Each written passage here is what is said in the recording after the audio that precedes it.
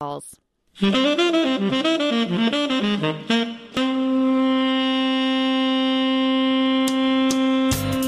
WAMU 88.5 at American University in Washington, welcome to the Kojo Nan Day Show, connecting your neighborhood with the world. It's Tech Tuesday.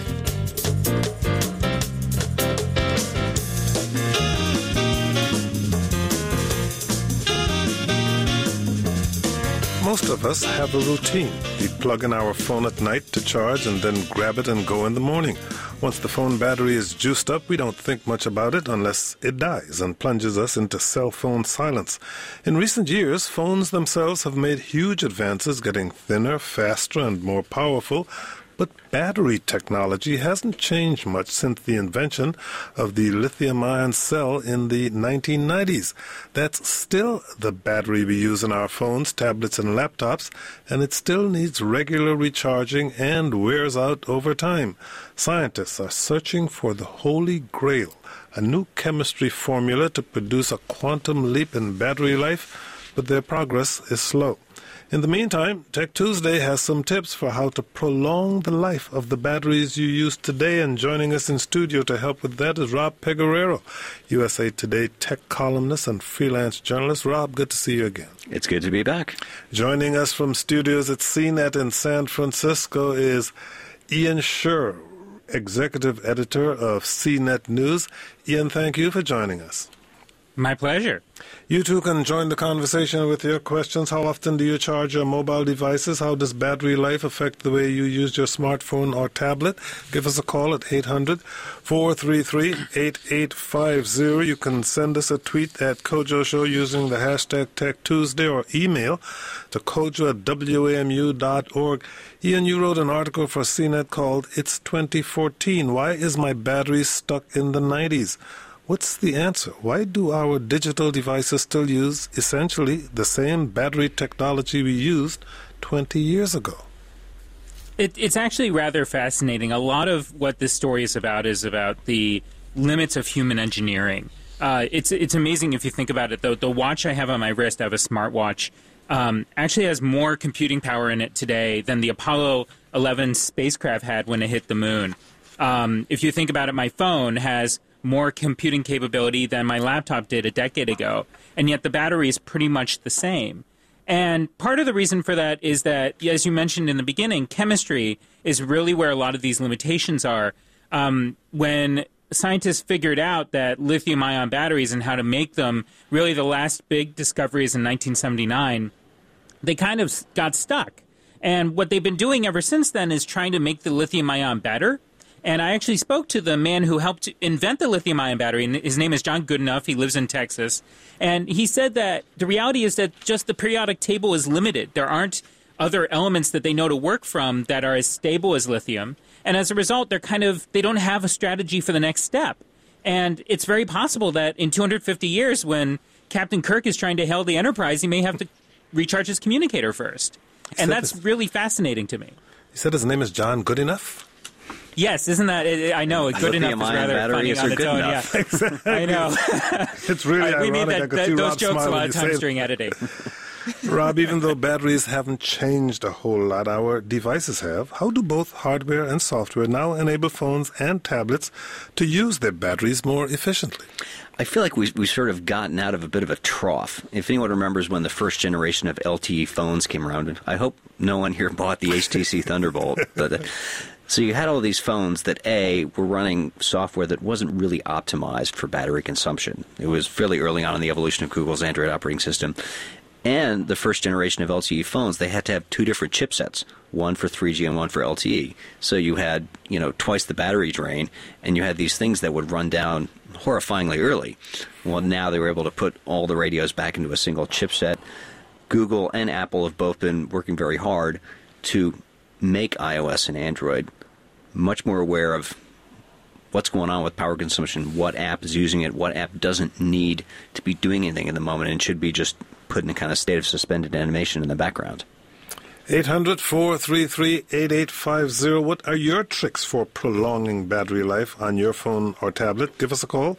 You can also go to our website, kojoshow.org, and ask a question or make a comment there. Ian, the more dependent we are on our devices, the more we depend on batteries to keep us connected. How has the demand for batteries grown in the last couple of decades? Oh, it's fascinating.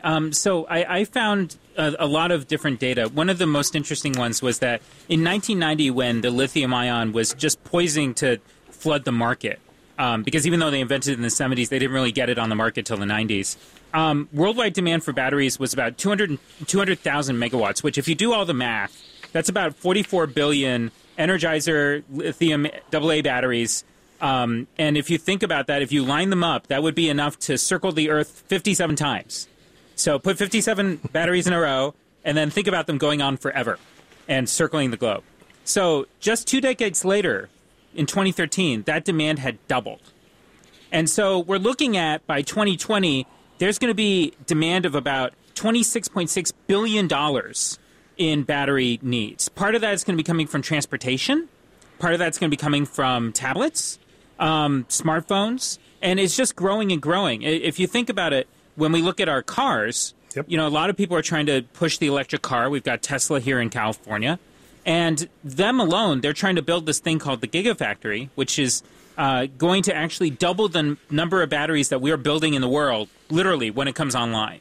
And so the needs for battery is only becoming higher and higher.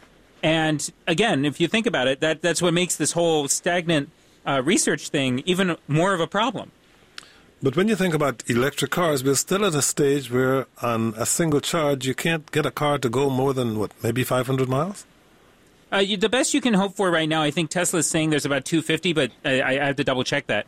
But what's interesting is that IBM actually, and a lot of the researchers, are actually focused on the car, partially because you can build better batteries and bigger batteries for it, right? You don't have to slim them down like you do for the phone. So they have this project they've been working on since 2009 called Battery 500, where they are hoping to build a battery that can last 500 miles, which, to give you perspective, that's enough to go from San Francisco to Los Angeles on a single charge and maybe have a little juice left over to go to the beach. And they say they're still pretty far away from it. They've made a lot of strides. One of the ways that they're doing this is that they're actually trying to change the way a lithium battery works, and they're trying to make it interact with air, purified air, instead of carbon, which is what a lot of batteries use today. And they're hoping that by doing that, they can literally halve the size of a battery, which means you could either double the amount of battery power or just have a lighter battery. And if they're successful, they might be able to get to 500 miles, which would be a really big thing. It might solve a lot of our things around concerns around range anxiety and stuff like that. But you'll need to recharge if you're going further than 500 miles. 500 is still a dream. At what point do you think in time they hope to be able to do that? They say that they're still a few years away from even getting it out of the labs. And then the next step after that is it has to go to the professional people who actually package these batteries and turn them into things that consumers can use. And that takes years and years and years to make sure that they're safe, to make sure that they can build them in mass quantities, because it's easy almost comparatively to build something once. But when you want to build hundreds and thousands and hundreds of thousands and millions of them, it becomes so much harder because you have to make sure that they have the same quality, that they're the same reliability. And that's what's going to slow down the process once they get out of the labs. In case you're joining us, that's the voice of Ian Scher. He is executive editor of CNET News. He joins us from studios from CNET in San Francisco. Joining us in our Washington studios, Rob Pegoraro. He is USA Today tech columnist and freelance journalist. We're discussing batteries and taking your calls and questions at 800-433-8850 or email to kojo@wamu.org. Rob, size and weight, key factors in battery design, because we all want phones and tablets that are lighter, thinner, but some phones are getting bigger, and that means the batteries they can hold can be bigger too. How does that affect the amount of time a phone can run before being recharged? Well, I came here with 2 devices, because why not, really? Actually, Yes. 3. I'm forgetting my iPad mini under this pile of paper. One of them is my own phone. The other is the Nexus 6 phone from Google, which is enormous. You need to have, giant hands to work this thing properly. See, it's not enormous, but compared to what we've been used to, I guess it's enormous. And one nice thing is it does have great battery life. It will run a long time. You don't need to charge it every night. If you forget to do it and you wake up, you don't wake up to a phone that's on its last 2% and desperately needs to recharge. The downside is, yes, it's not really a phone for one-handed use. Yeah, he's got to be a two-handed phone user. Ian, how do size and weight considerations lead us to the reality that while the batteries in our devices are rechargeable, they're generally not replaceable? Well, that's a lot of actually what design choices that people like Apple have made. It's really interesting. If you go back to 2009, Apple released these new MacBook Pros that were really a moment, I think, in consumer electronics. They said that these MacBook Pros that came out, they had 40% more battery life, which was a crazy number when you thought about it, especially when you consider all that we've been talking to. And part of the way that they got there was that they made it that you could no longer replace the battery. And that meant that they didn't have as many protective shells around the battery, which means that they could put more battery in the computer. And if you actually opened it up, it looked like almost like a puzzle piece. Like the battery was not just one single brick. It actually was designed to fit every single nook and cranny that was left in the laptop after you put all the chips in. So that's how they were able to really increase the battery life. But the trade-off was that I could no longer change the battery easily. And that's what's happened with a lot of our phones as well. The phones that are sealed effectively usually have better battery life because you can just fit more battery in them than the ones that aren't. And it's a struggle that a lot of people sit with. I think even if you look at surveys that are done about smartphones today, a lot of people say they would like to be able to change out their battery because, like you and me and everyone else, there has been times that we've been at the bar or we've been at work or it's been a long day or we've been traveling and our battery dies in the middle of when we just need it. And having an extra battery in my pocket would make life so much easier. But that's the trade-off we're all facing. And a lot of these companies are making the choice for us. They think it's better to be able to say their phone lasts for a full day than to say, well, it'll last for 3/4 of a day, but you can buy a second battery if you need to. Rob, since we can't put in a new battery in the phones that Ian was just describing, is the assumption, therefore, that the device will wear out before the battery does? Yeah, except that's not always the case. We were talking about the MacBook Air. I have a 2012 model, and I've put a lot of miles on this thing, and it doesn't last as long as it used to. And there's really nothing I can do about it. I would buy a new one, but it's been almost a year since Apple updated that, so obviously I should hold out a little bit longer. It would be nice if these non-replaceable battery devices, if the service cost to get a new battery popped in were a little cheaper. But instead, you're paying more than you'd like, more than you used to pay to just get a separate battery to throw into your laptop or your phone. And it's worth noting that the cost of batteries is still very high. Even though we're producing more and more of them all the time, a lot of the cost of a Tesla, for example, is actually just the batteries alone, which is part of our problem. Tesla is hoping that when they build that huge factory, it'll reduce the cost of batteries, but there's no guarantee, which is fascinating part of this whole thing as well. On to the telephones. Here is Paul in Alexandria, Virginia. Paul, you're on the air. Go ahead, please. Thanks, Kojo. I think we should move away from chemical technologies like batteries and move towards hydrogen fuel cells, something that the toxicity of many of these metals is pretty high, but with hydrogen fuel cell, the fuel is replaceable, and we don't have to keep getting stuck with these limited technology. We got hysteresis, we got all sorts of other things that are happening with the kind of batteries that we're talking about, chemical batteries. But if we have a hydrogen fuel cell, it's replaceable, and we're not so dependent. I mean, I love my iPhone, but it sucks the energy right out very quickly. And Lilliputian Systems, I think it is in Massachusetts, has a fuel cell battery for mobile phones. I know DARPA's got some small fuel cells, and Max Planck Institute in Germany is also working on small fuel cells. What's the problem, Ian, sure, with mass production of fuel cells and more widespread usage of hydrogen fuel cells? Well, part of it has been the technology just hasn't gotten safe enough yet. There are people trying to do it. Like Toyota, for example, has announced, I think, 6 months ago, a $70,000 car that they're going to build that's hydrogen fuel cell. And a lot of companies, car companies especially, are looking toward this because you don't need to shrink the battery as much, right, as we've been mentioning, or rather the fuel cell as much. As we've been mentioning before, size is a big problem here. And so a lot of the fuel cells are looking at cars. There are a number of companies that are looking in that direction. But part of it will be, can we shrink it down enough for a phone and then have it be stable enough? I think it's worth noting that the lithium-ion battery, especially 10 years ago, there were all these explosions that were going on that were really scary. I mean, we had so many laptop batteries that were being recalled, if you remember. They were huge. And part of the problem is that even though, and this was, I mean, back by that point, the lithium-ion had been out for 10 years. And part of the problem is that it's very hard to put a lot of this energy together and then store it and safely do that. And it's a really scary thing when you think about it. That's why, for example, if you have a bad charger, if you buy a cheap charger, like off a street vendor, it's probably at one point going to cause your phone to possibly explode, because these things are incredibly complex. Even though it's all chemistry, it's still very dangerous, and we have to be very careful about this stuff. So that's why shrinking down a fuel cell has been hard and why it's been slow. Also, the car companies, as we all know, have been kind of slow to uptake on all these new technologies anyway, although Tesla and other companies have been kind of successful pushing them. But it's going to be interesting to see how it goes. A lot of the battery experts out there, and I'll admit most of them are chemistry battery experts, so the people who are working on lithium-ion, are somewhat dismissive of where fuel cells will go when it comes to mobile devices. They're not entirely sure that's ever going to be able to work for our phones, but you never know. And if that's the case, that might be the huge breakthrough we're looking for. But when it comes to the chemistry type batteries that we're all looking at today, the ones that we use today, there isn't really much on the horizon, unfortunately.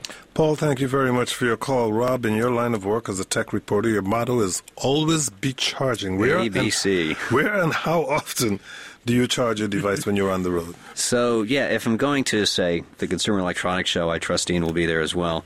You go to CES, you're walking around all day long, taking notes in your phone, taking pictures with it, tweeting, emailing, and that kind of environment just kills phones. So basically, if you're sitting down, you should, even before you sit down, sort of case the joint, look around, where's the nearest outlet? If you can't do that, you should carry around an external phone charger. And I will note, WAMU just gave me a very lovely WAMU logoed external phone charger. Ian, you should be here. You would have one too. And, you want to have some kind of backup, because you can't count on, you'll have some time to go back to your hotel and refresh and recharge everything. So you sit down for lunch, plug in your phone, and then you can recharge yourself as well. Does that mean that if you go to lunch and you're sitting in a restaurant or cafe and there's no electrical outlet nearby, you may need to go somewhere else? We're going to take a short break. When we come back, we'll continue this conversation on our mobile devices and how to boost battery life. If you've called, stay on the line. If you'd like to call, the number is 800-433-8850. How long do you think a smartphone battery should last before it needs to be recharged? 800-433-8850, or you can send email to kojo@wamu.org.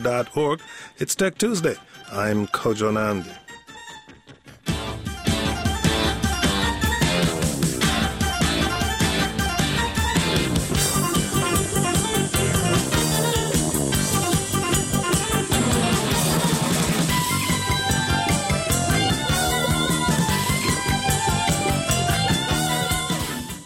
This is WAMU 88.5. It's 12:25. It's time to roll out the red carpet. Join us for Best of the Best, celebrating the year's greatest radio stories, all winners of the Third Coast Richard H. Driehaus Foundation competition. Starting tough. What do you want me to say? I thought you were here to look at my tattoo. 420 entries, 12 unforgettable winners from the Third Coast Festival and PRX. Tomorrow afternoon at 2 on WAMU 88.5. Support for WAMU 88.5 comes from General Dynamics Information Technology, dedicated to providing IT solutions that meet the challenges of a new era in healthcare. General Dynamics IT, gdit.com/health. And from the Baltimore Symphony Orchestra at Strathmore, music director Marin Alsop leads Mahler's Third Symphony, featuring mezzo-soprano Jamie Barton, the Baltimore Choral Arts Society Women's Chorus, and the Peabody Children's Chorus, January 31st. bsomusic.org. In the forecast today, mostly sunny, a high near 40 degrees. Tomorrow, sunny and windy, high 38. Tomorrow night, New Year's Eve, it will be chilly, clear skies tomorrow night, a low of just 24 degrees.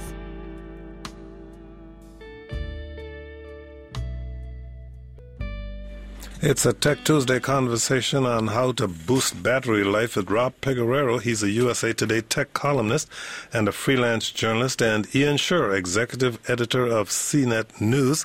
And you, if you call 800-433-8850 or send email to kojo@wamu.org. When we took that break, Rob Pegoraro was talking about the fact that he charges whenever he sits down. We only got to restaurants, and you mentioned briefly Amtrak. Now, where else do you find or not find the outlets that you need? Airlines, for instance. Exactly, airplanes. I'm a real fan of having an outlet below me because, look, you're sitting someplace for 2 or 3 or 4 hours, hopefully not much longer than that. You might as well charge your devices. And when that isn't around, it's really upsetting. If anyone at United Airlines is listening, put in-seat power in your Airbuses already, please.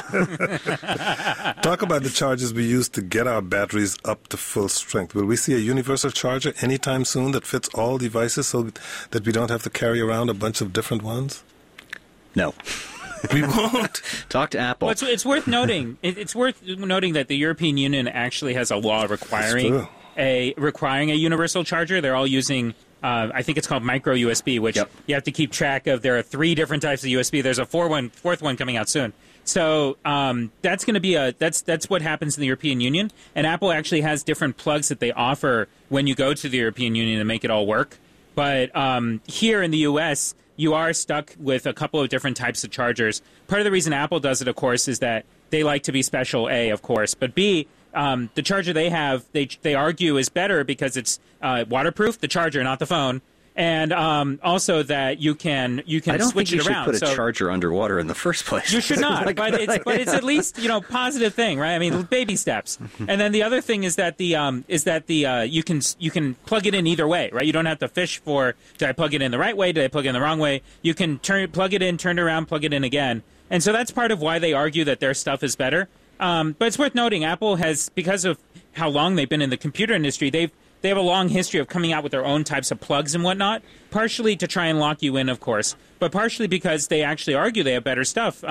If you think back to 10 years ago, they had a thing called FireWire, which was much faster than USB and was pretty much the industry standard for video makers. Now we've all pretty much switched over to USB. But that's kind of part of what their history is that they try to come up with specialized stuff that fits their needs more than a generic thing that fits everyone's needs. On to the phones again. Benjamin in Potomac, Maryland. Benjamin, your turn.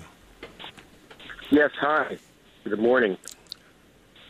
Good afternoon, Benjamin. Good afternoon. Actually, good afternoon. Hi, how are you? We're doing well.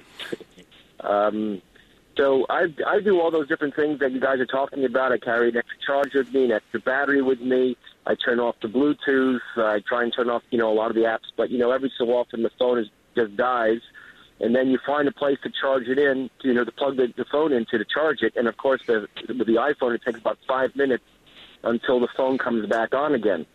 I've heard recently that the Israelis are working on technology that charges the phone much quicker, that you could charge these lithium batteries within 30 seconds instead of having to, charge it, taking 5 or 10 or 15, 20 minutes to get a full charge. Have you heard that true, and what's the story behind that technology? Ian? There's a lot of that technology out there, actually. So there are a number of companies, if you do a search just quickly for quick charging on Google, you're going to get a ton of information. I ran across a ton of it when I was writing this story. So one of the things about quick charging is that, again, remember that chemistry is something that's different from computer chips. You can't manipulate it as easily, right? Computer chips you can make smaller. They're more efficient by nature. With chemistry, what you're doing is when you're quick charging, you're actually forcing more energy into the battery quicker. And what that means is that the battery can become unstable. And a lot of the quick chargers out there, the real quick chargers, like the guys who say you can do it in 30 seconds, have not hit the market because in the end, they're not able to create something that they can guarantee won't explode in your pocket. And between you and me, I'd rather wait 30 minutes than have an exploding pocket. And so what they're doing instead is that some companies like the Droid, I think it was the Droid Turbo, you'd have to check me on this, has a quicker charger. So I think it's able to charge like 10% faster, which is a big deal. I mean, for some people, that makes a lot of difference. But in the end of the day, but that's part of why we haven't seen like a 30-second charge, and also why we may not for a very long time. The people who are doing that effectively are actually building systems that are trying to monitor the battery as much as possible. And if anything starts to seem unstable, it stops charging. So there's a lot of protective things that need to be built to ensure that it's not going to be dangerous. But that's the bottom line of all of this. A quicker charge is inherently dangerous. And they have to be very careful about the way they do it. Rob, with quick charging? I was going to say the Nexus 6 has I think they call it a turbocharge option, where you plug it into the charger that comes in the box, not an L1. And I clocked it on, I think it was maybe 30% faster. There you go. The charger itself was also like 40% faster. It's about the size of an iPad charger instead of a regular phone charger. Because it's actually forcing more energy through the cord. That's why. Yeah. We got an email from Renee who says, please tell me the best way to charge my cell phone or computer to make the battery last as long as possible. Should I put it on the charger every night or wait until it drains down to 20%? Ian, when I unplug my phone from the charger in the morning, the little icon in the corner says the battery is charged 100%. But you've said that's a white lie. Why don't batteries ever charge or discharge all the way? Yes, because it's actually unsafe. So the battery industry has lied to you the entire time you've been using them. I hate to break it to you. They only use about the middle 80% of a battery. The bottom and top 20% are not really ever touched, partially because the batteries become less stable when you use that, when you pop it off too much or you drain it down too far. So what we have instead is that we're working within that about 80% range. And so the best ways to do this, there's a lot of old wives' tales around batteries, because older technologies like the nickel metal hydride that we used to use before in the early 90s required you to drain your battery entirely and then charge it all the way up before you used it. And if you interrupted that process, you could screw up the battery. Good news is that the lithium ion, part of why it's caught on so much is that it doesn't have those rules. In fact, you can pretty much unplug, plug in however much you want all the time, and it's not going to affect the battery life. What you want to do, and Apple recommends this and a lot of other people do too, is that you exercise your battery, which means that you let it charge all the way down at least once a month. Right? You don't have to do it a lot. You just do it about once a month. You let it drain all the way to quote-unquote zero, which we know is a lie. And then you charge it all the way back up, and you're good. But there isn't much else you can do, unfortunately. You can leave a phone on the charger or your computer on the charger, again, for a very long time. Just make sure you you decharge it or you run it down once a month, and it'll be good. And the reason you want to do this is that there's a thing called a dendrite, these kind of, if you want to think about corrosive material pretty much, that forms on a battery over time, and all batteries have this problem. And so by making it exercise, you'll basically be protecting a little bit from that.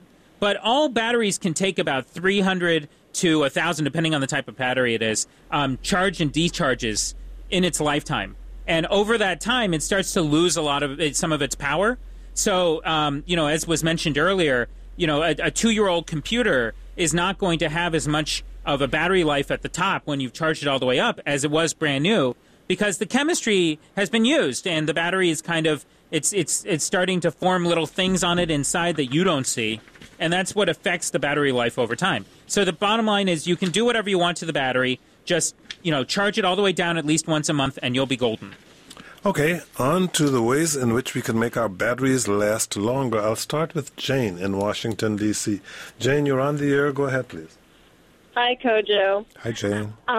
Just let me take a moment and say I'm right in your neighborhood, and we are so happy to have WAMU in our neighborhood. We're happy to be here. Good. And full confession here, I'm talking to you from my flip phone. Whoa. Retro. Very retro. There's a little secret society of us that wink at each other as we walk down the street. But I love listening to Tech Tuesday. And what occurs to me is that given sort of the chemical limitations of extending battery life, and as smartphones and other devices just do more and more things, is one of the possible solutions that the industries are looking at is simply spreading the most common utilities across devices. I mean, one of your guests said he came in with 3 devices. You've got a smartphone, you've got a smartwatch. And I would imagine that Apple and other companies would be only too happy to sell us more and more little mobile devices so that you're not running down each one, but you're using them for different things. And it's an interesting idea. Okay. It can somewhat, a lot of the companies have pretty much been going in the opposite direction of what you described. They're trying to make them do everything. And part of the reason that they're doing that is that the chips that we're all using are getting more powerful but also smaller, so they're more efficient. So you can pretty much do more stuff with the same battery life that you had before, and you're not affected too much. You know, a lot of, if you look at what Apple's doing, and not to be an advertisement for Apple, they have a thing called coherence, I think it is, or continuity, that's what it's called, right? Where what you can do is that if you're in the middle of writing an email on your phone, your computer actually tells you, hey, I see that you're writing an email on your phone. Do you want to finish it on your computer? And those are some of the ways that they're trying to solve that problem, as you'll describe. But it's a very hard one to solve because we now expect so much from our phones to do. And we expect them to guide us to the restaurant. We expect them to help us order our food. We expect them to do so much that it's going to be very hard to take that back and say, no, you can't do that. Jane, thank you very much for your call. Rob? Two other examples along those lines. When I said I showed it to you with two devices, I wasn't totally true. I forgot I'm wearing this Moto 360 smartwatch, which is basically an external display for my phone. And that does help a little bit. It means I'm not picking up the phone to see, like, what time it is or, you know, what's this new email, what new, tweet I just got mentioning me. So that sort of helps a lot. And the other, I'm just going to show this because it's kind of amusing and also sad. Lenovo makes this Android phone that has a battery that you can use to charge another phone. Okay. It's like in-flight refueling for your phone. Not available in the U.S. market, sadly enough, but maybe someday. We got an email from Mike in Baltimore who says, if only it was easier to understand what all the apps on our phones or tablets are doing in the background, maybe I could turn 95% of them off for 100% of the day. This alone would make batteries last longer. User experience and interface design can save energy if only the tech industry understood that. Rob, you recommend checking the apps you use on your phone to see which ones are the biggest power guzzlers. How do we do that on both Android and Apple phones? And this is why I bought an iPad as well as an Android phone. So in Android, what you want to do is go into the Settings app and bring up the battery gauge, and it will tell you, So on my own phone, it says right now, this is not super helpful. The biggest drain of battery has been Google services, which means some other app is asking Google to do a task for it. Then it's the screen. But the good news is if you see one app at the top of the list that you haven't used in a while, then that one has sort of run amok, and that's a problem. And hopefully they'll fix it with the bug report. That's been in Android for a while. In iOS, this was added in iOS 8, and it's a great feature. It's my favorite feature in iOS 8 because it helps answer the question I could never answer otherwise from readers.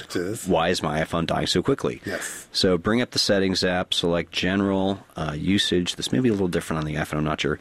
Battery usage, and it says on my iPad. Let's see, what are the big offenders here? For me, it's mail.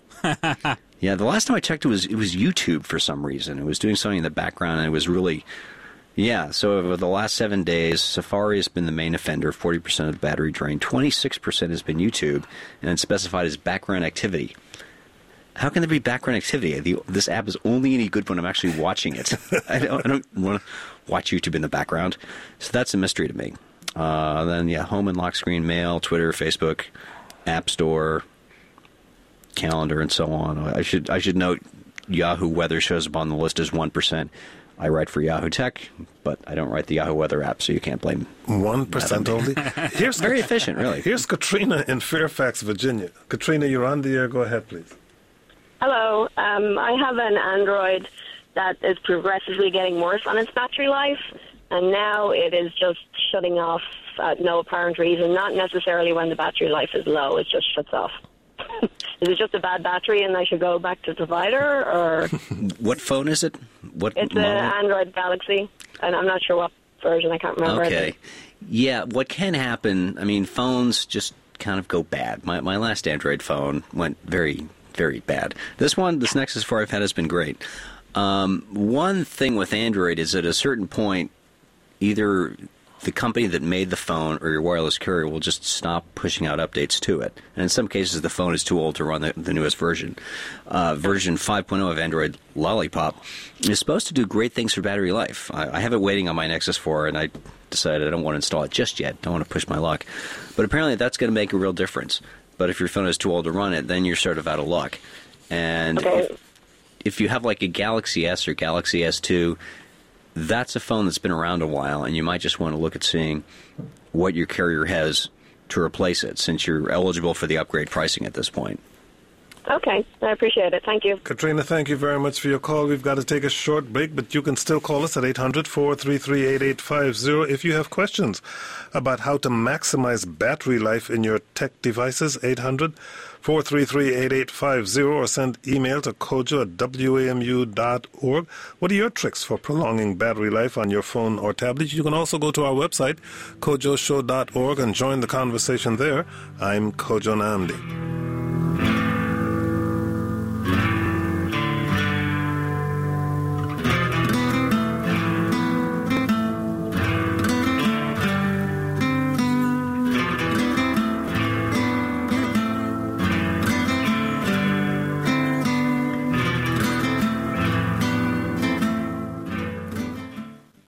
Coming up at 1, Future Tech, Amy Webb on the tech trends that will be big in 2015 and which will stick around. Today at 1 on the Kojo Nnamdi Show on WAMU 88.5 and streaming at kojoshow.org. On the next Fresh Air, we continue our series featuring some of our favorite interviews of the year with New Yorker cartoonist Roz Chast. Her illustrated cartoon-style memoir, Can't We Talk About Something More Pleasant?, is about her changing relationship with her parents in their final years and all the conflicted feelings that came with those changes. Join us. It's coming up today at 2 here on WAMU 88.5. Support for WAMU 88.5 comes from the Healthy Back Store, offering Tempur-Pedic mattresses, office chairs, cervical pillows, and Spago zero-gravity recliners at 10 Maryland and Virginia area stores. Details at 800-4MY-BACK or healthyback.com. It's 42 degrees and partly cloudy at Reagan National Airport at 12:43.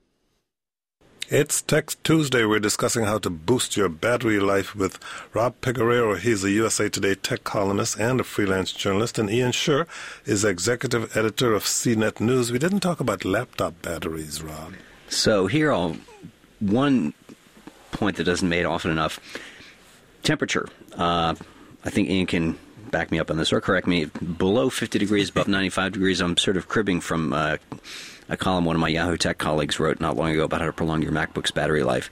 Outside of that range is not so great for a lithium-ion battery. I know at one point I was using my phone with some cheap charger in my car, and it just rebooted because I guess it got too hot for the battery overall. Over 95 degrees? Yeah, and it was in August in the summer. Yeah, it's very dangerous, actually, to go above or below a certain temperature. And basically, I've had that same thing happen. I've been driving along, and I was using my phone as a GPS, and, you know, it was the middle of the summer, and even in California, we have temperate climate, but it gets hot sometimes. And I'll tell you that when my phone shut down and said, oh, my gosh, I'm way too hot, I felt the back of the phone, and I could probably fry an egg on it.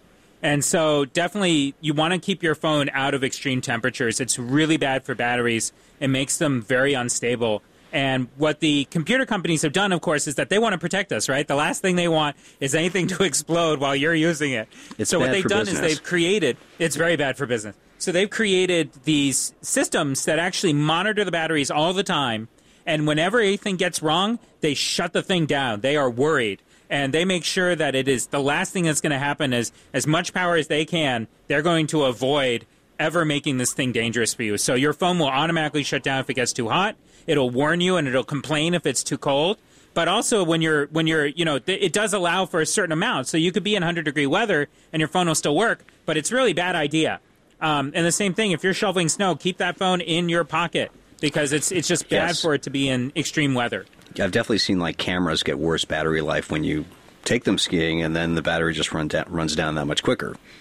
Absolutely, all the time. More specific things now. Ian, the screen itself on a smartphone can be a big power drain. What's the best way to prevent that? Well, it's actually the biggest power drain in many devices. The only way you can prevent that is to lower the screen brightness. On the phones, every one of them now has a setting where you can control the screen brightness. Just lower it as much as you're willing to. Same thing with your laptop. I run my laptop at a very low screen brightness, partially because I don't want to see my competitors see what I'm writing. But on top of that, it also helps to really keep the battery running long. I get still pretty consistently about 12 hours out of my laptop, which is fantastic. And so you just want to make sure you're lowering the brightness. The other thing on laptops, make sure that you're careful about how many apps are running. Because with laptops, they don't have the technology that the smartphones have. So almost every smartphone made today is smart enough to know that you have limited battery life. And so they actually, if you move on to another task away from an app, almost all the apps automatically shut down within a couple minutes. So, for example, that recently used list, when you double-click the home button on the iPhone, almost none of those apps are actually running. They're just a list of what you were using before. Most of them are suspended animation. They're not affecting your battery life at all. It's a big misconception that all those apps you see are running. Almost none of them are. Your mail program still is all the time because Apple wants you to be able to get your email. But otherwise, most of them aren't. But with a laptop, almost all the programs are running whenever you're, if they're still running. Like, you have to manually shut them down, partially because the computer companies don't want to be overly paternalistic with computer users. The other thing also, they have tried to do a couple of things. For example, Apple has a really interesting technology where if the screen isn't front and center, so let's say I'm listening to the latest Taylor Swift song on YouTube, and I overlay that with my work because I don't want my boss to see what I'm writing or what I'm listening to. It actually isn't making the video update in the background. And so the computer is actually doing less work. It's just moving the sound through my speakers. It's not showing the video and then overlaying my document on top of it. So they've done stuff like that to try and increase battery life. Microsoft is doing very similar things with Windows as well. And over time, things are getting better. But that's about all that can be done for battery life. Otherwise, you'd shut down the Bluetooth, not use Wi-Fi, stuff like that. Wi-Fi, Bluetooth, GPS. Right. So the thing with Wi-Fi is it's actually more efficient than your radios for your cellular connection. So absolutely, you're kind of you're actually hurting yourself if you can use Wi-Fi and you're not using it. You're actually going to get worse battery life than if Wi-Fi is around, which is why Apple actually has designed it so that when you're in an AT&T store or when you're in Starbucks, you automatically connect to the Wi-Fi. They actually have it set so that you're avoiding those types of problems. But generally speaking, you want to be on Wi-Fi when you can. And you can shut off the Bluetooth. A lot of people don't need Bluetooth. But those are about it. I mean, there isn't much you can do because a lot of the stuff has become automated because most people don't want to have to think about this. Most people don't want to have to work on making sure that they're, constantly checking their phone. Oh, is this running? Is this not? Why spend the time? We have other things to do. So the computer companies are trying to make it better. And slowly they are. Slowly they're building these systems that automatically take care of it for you. And there's actually some patents that have been put out there by the computer companies to actually create automated systems that can tell, oh, you're at home, well, then you want your Wi-Fi on, and stuff like that. And so that's really cool. It's still in the future. But what you can definitely guarantee, batteries may not be advancing very much over time, but the computer systems, the software that manages them is getting much better all the time. And that's where a lot of our advancements are going to come from. Here's Ken in Alexandria, Virginia. Ken, you're on the air. Go ahead, please. Oh, hi. Hi, Can you hear me? Yes, we can. Yep. Oh, I'll be darned. Discussing battery life, I just thought I would call, and I've intended to a couple of times. About 2 years ago, found something that suited my needs perfectly. It's a Republic Wireless. They've been out for a while, I think 2.5 years, actually. I don't know if you're familiar with them, but they were the ones that started with the innovation of Wi-Fi first. It's an MVNO with Sprint. So Sprint's the cell carrier, if you happen to need a cell carrier. But it works on Wi-Fi if you are at, near, or on Wi-Fi. And when I first got it, I noticed that on Wi-Fi, a battery on the original phone would last for 2 days. It's a smartphone. It's one of the older model smartphones, but it would last for 2 days. And they came up with an app that if there is a viable, useful Wi-Fi connection available, it will revert to that. And the latest models out transfer the call to cell if you happen to walk out of Wi-Fi range. So that Republic, it's been pretty remarkable, primarily by emphasizing and employing Wi-Fi first and actually turning off the cell radio. And you feel that helps to prolong the life of your battery? Well, it ran, my smartphone would last for 2 days without a charge. Of course, I don't use it tremendously. I don't use it a lot. But, you haven't been playing a lot of YouTube videos, have you? Or playing Candy Crush. Yes. Right. Well, the T-Mobile and Sprint have been doing this too. It's interesting, actually. One of my colleagues we were remodeling our New York offices, and so he was working from home for a couple of weeks, and he was using, I think it was T-Mobile's Wi-Fi thing, and oh my gosh, the connection was bad. I mean, he would sometimes have to call me back. His voice would drop. So the technology is there. It's getting better over time. I don't know if you've had the same experiences. I'm sure a lot of it has to do with how good your Wi-Fi connection is. But it's worth noting that, there are a lot of these technologies coming out. Again, as you can see, this theme for the last hour has been all of the ways to avoid the battery problem and fix it some other way, right? And so, yes, Wi-Fi calling is another answer that a lot of companies are looking into. It's very cool. It's still kind of cutting edge. One of the things I have actually done, my in-laws who live above Baltimore and Maryland, they actually have, I bought them a cellular hotspot so that what will happen is that they don't have very good cellular connections in their home. So what it does is it actually plugs into their internet, and it creates a cellular network right there. It's like a little mini cell tower. And so all of the calls go through the internet and then connect to AT&T. And it works pretty well. The connection's almost always consistent, and it's been pretty good for them over the last couple of years. So there is a lot of stuff out there, but most people don't want to deal with that. There are a lot of Wi-Fi people out there who are making Wi-Fi chips who say that the future of really battery life and, frankly, connections in general will be to blanket the world with Wi-Fi. And maybe that's the case, but, it's been a long time. It took a very long time for our cellular connections to get reliable. I don't know if you remember when the iPhone first came out and when all these smartphones started going crazy, but, I was living in D.C. at the time. Oh, my gosh, I could barely get a connection that worked almost all the time. I still drop calls when I'm in Rock Creek Park. Of course. Yeah, and I'd be walking around. I'd be looking at my bars. Okay, I'm walking over here. Here's more bars. Walk over here. There's less. Yes. And it was really frustrating. And it's gotten better. I don't know what it's like over there now, but in San Francisco, it's pretty consistent. And that's pretty good. Speaking about, we've got hills here, and it's still working. But the thing is that it's going to take a while before the stuff gets truly the level that, your grandma is going to use it and not think about it, which is really where it has to get before everyone else is going to jump on board. I mean, it's great that some companies are able to get the early adopters to do like Wi-Fi calling and whatnot, but it is not a mainstream product yet. It's going to take a while before it's so consistent that I'm willing to do it all the time. Rob, if I'm in an area with weak signal strength and my phone is constantly searching for a cellular connection, that's probably draining my battery too. What should I do about that? Yes, exactly. This was made very apparent to me a couple of times I was in the mall. It was rather crowded. Obama's first inauguration, I think we all remember that, just killed everyone's phones outright. The rally to restore sanity destroyed my phone's battery life pretty quickly as well because it's lighting up the radio all the time. And in that case, you're better off just go into airplane mode and then check every hour or so to see if a new text message trickles in. And that's one case. About Wi-Fi calling, it is getting better. Republic Wireless have tried the service a couple of times, and you don't have to think about it. And the handoff is automatic. T-Mobile is working on that. There's a whole standard called Wi-Fi Passpoint that's supposed to automate this whole process, so you don't even know that you've gone from the cellular signal to Wi-Fi. A couple of other tips that had come to mind earlier. In Mac OS X, the current version and the version before that will actually tell you which apps are killing your battery. It'll say so underneath the battery gauge. Apps using significant battery life. And the Activity Monitor app will also gauge that stuff.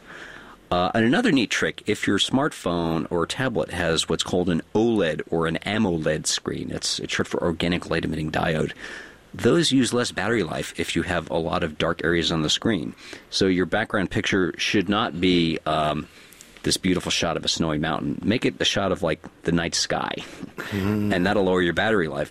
And you can see this in action, the battery conservation modes in Android Lollipop, and definitely in the current Samsung Galaxy phones.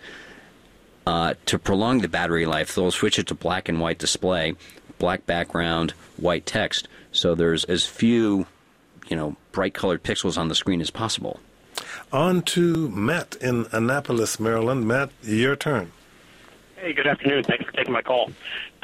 I'm a heavy iOS power user. I game on it. I work on it. I Bluetooth keyboard on my 6 Plus now. And one of the things I've noticed is a number of battery apps that live in the App Store, particularly ones that talk about claiming to clean up memory or swap space or something like that and make your phone faster and save battery life. Is this just a gimmick, or is it actually doing something under the covers? It seems like a gimmick to me because the way Apple locks down iOS, I don't think third-party developers can actually get at those parts of the system. I'm sort of surprised to see those things in the store at all. Even in Android, 2 or 3 years ago, an Android product manager said, look, battery manager apps, you don't need them. You know, if you have an app that's running away with the battery, the problem is not that you're not running some power conservation. Now, the problem is that this app is buggy and needs to be fixed. Just get rid of it and use some other app for the same purpose. All right, running out of time very quickly with enough time to get George in Lewis, Delaware's question on the air. George, make it quick, please. Okay. There's some interesting movements in technology. I'll cite Casio watch and Sony watches in making solar-powered watches. I realize that cell phones and tablets require a lot more power than that, but certainly in the area of recharging, more could be done with things like a case for your laptop where you have a solar cell on the outside. I don't see this coming along, but it's intriguing since We're almost out of time coming along, Rob. Do you have any idea? Yeah, I've definitely seen a lot of solar-powered chargers. The thing is, you're probably not going to have a laptop with solar cells in the lid because that's a lot of somewhat fragile surface there. So you need to have that stuff protected. But sure, have a charger you could use to... You can buy these things now. There's a lot of them. I saw a fuel cell charger a little while back at CES. So it's out there. But realistically, most of the time, your easiest option is going to be carry in your bag, carry a USB charger, cables for all your stuff. You're set. Rob Pegoraro, he's a USA Today tech columnist and freelance journalist. Rob, thank you for joining us. You're welcome. Ian Scher is executive editor of CNET News. Ian, thank you for joining us. My pleasure. Thanks for having me. And thank you all for listening. I'm Kojo Nnamdi.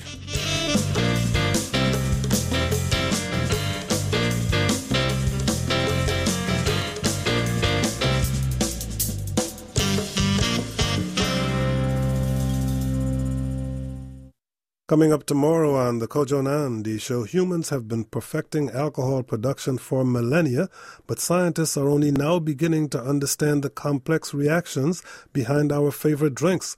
Then at 1, the everyday gourmet. New York Times columnist Mark Bittman explains why cooking well and cooking fast aren't mutually exclusive. The Kojo Nnamdi Show, noon till 2 tomorrow on WAMU 88.5 and streaming at kojoshow.org. As 2014 draws to a close, we at WAMU 88.5 thank you for listening and supporting public radio in your community. There's still time to make a tax-deductible donation to ensure that your favorite programs will continue to inform and inspire you in the year to come. Gifts made by December 31st may be eligible for a deduction on this year's taxes. Please call 800-248-8850 or contribute online at WAMU.org. Thank you. Support for WAMU 88.5 comes from General Dynamics Information Technology, committed to supporting the mission through logistics. Thanks for listening to the Kojo Nnamdi Show, and if you're already a member of WAMU 88.5, thank you for your support. If not, it's easy to give online at WAMU.org. Just click the donate button, and thanks.